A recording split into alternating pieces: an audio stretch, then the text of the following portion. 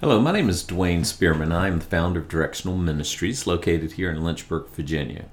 This is a teaching ministry that is called to encourage, disciple, and challenge the people of God. I also serve churches in the areas of pulpit supply, conferences, retreats, and revivals as the Lord provides opportunity. If I can ever be of service to you or your ministry, I would love to hear from you. Today we're going to begin a new study in the book of Jude, the little epistle of Jude. So if you got your Bibles, go ahead and open them up to the epistle of Jude.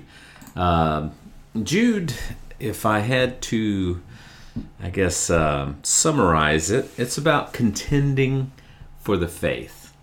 In this epistle, Jude encourages the church to counter the apostasy that had already crept in through false prophets.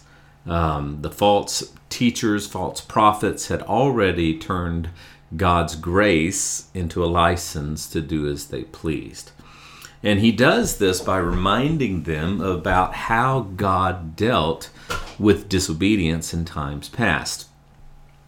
For example, he looks at the children of Israel and how they did not believe and died in the wilderness. He looks at the disobedient angels and how they lost their first estate or was cast out of heaven. And then he looks at Sodom and Gomorrah and shows how God brought judgment upon them for their disobedience. So let's look in verse number 1, Jude, the servant of Jesus Christ and brother James, to them that are sanctified by God the Father and preserved in Jesus Christ and called. So we're going to focus on that verse today.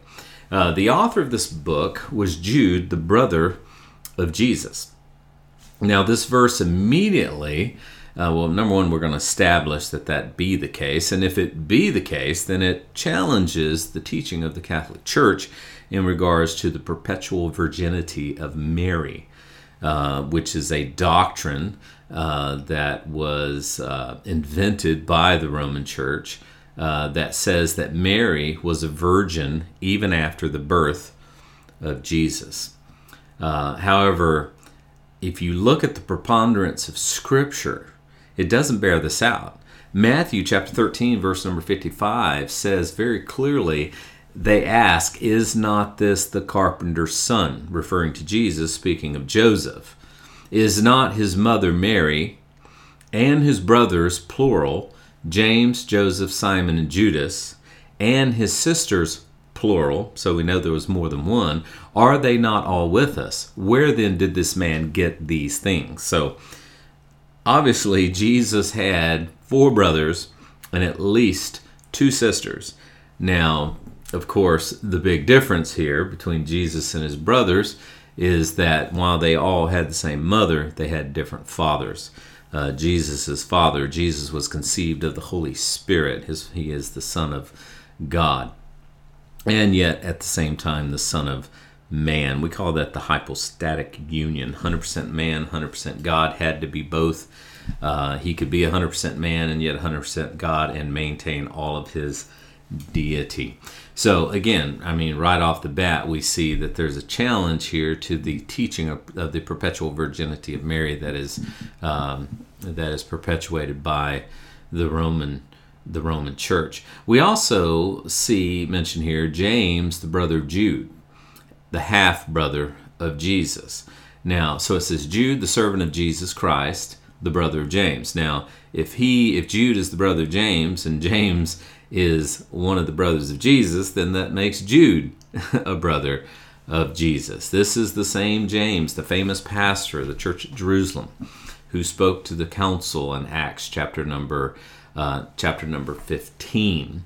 Another point worth bearing out at this time is that Jude, like his brothers, probably did not believe that Jesus was who he said he was until sometime after his resurrection. Because the writer of John the beloved apostle, in John 7:5 says, even his brothers did not believe in him. But yet, at the resurrection, in Acts chapter 1, verse number 14, and these all continued in one accord in prayer and supplication with the women and Mary, the mother of Jesus, with his brethren in the upper room, waiting for the promise of the Holy Spirit. So we get a lot just out of this verse. Jude, the servant of Jesus Christ, which I think it would be a little immodest or not very humble, if you will, if he would have said Jude, the brother of Jesus.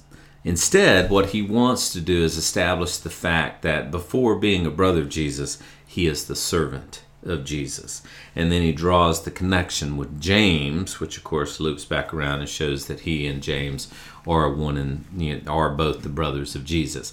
And then he goes on and says, to them that are sanctified by God the Father and preserved in Jesus Christ and called. And that's where we're going to focus a little bit for the remainder of our time together. These three aspects or these three characteristics of a Christian. They are sanctified, they are preserved, and they are called. First, the word sanctified. It means to be set apart, consecrated for God's purposes. That's what the word sanctified means.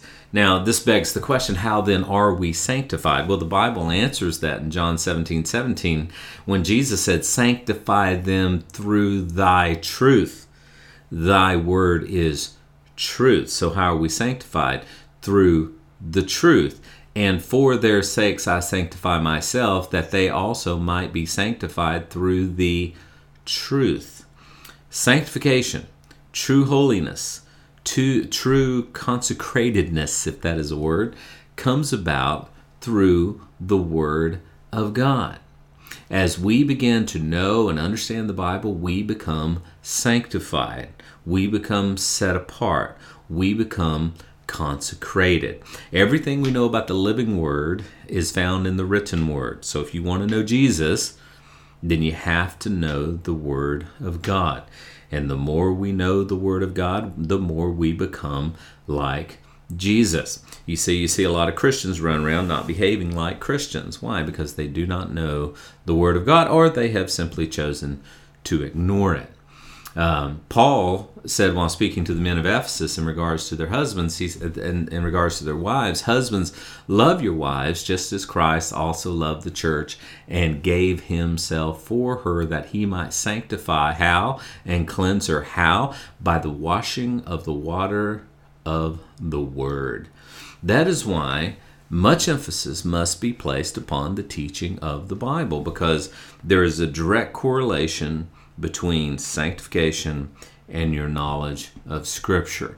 It's only when we sit under the teaching of the Word of God week after week, day after day, that we are cleansed, that we are sanctified. In essence, sitting under the teaching of the Word of God is like taking a shower. How long, may I ask you, has it been since you've taken a good shower? I'm afraid that for many Christians, it's been far too long and they're beginning to smell. And then secondly, he says, and preserved. So they're sanctified and they're preserved. So the second characteristic of Christian is they are not only sanctified, but they're preserved. The word preserved means saved from injury, destruction, or decay. You know, Paul said to the Ephesians in chapter 4:30, and do not grieve the Holy Spirit of God, by whom you were sealed for the day of redemption. That word sealed, he places a seal. Why? To preserve us for the day of redemption.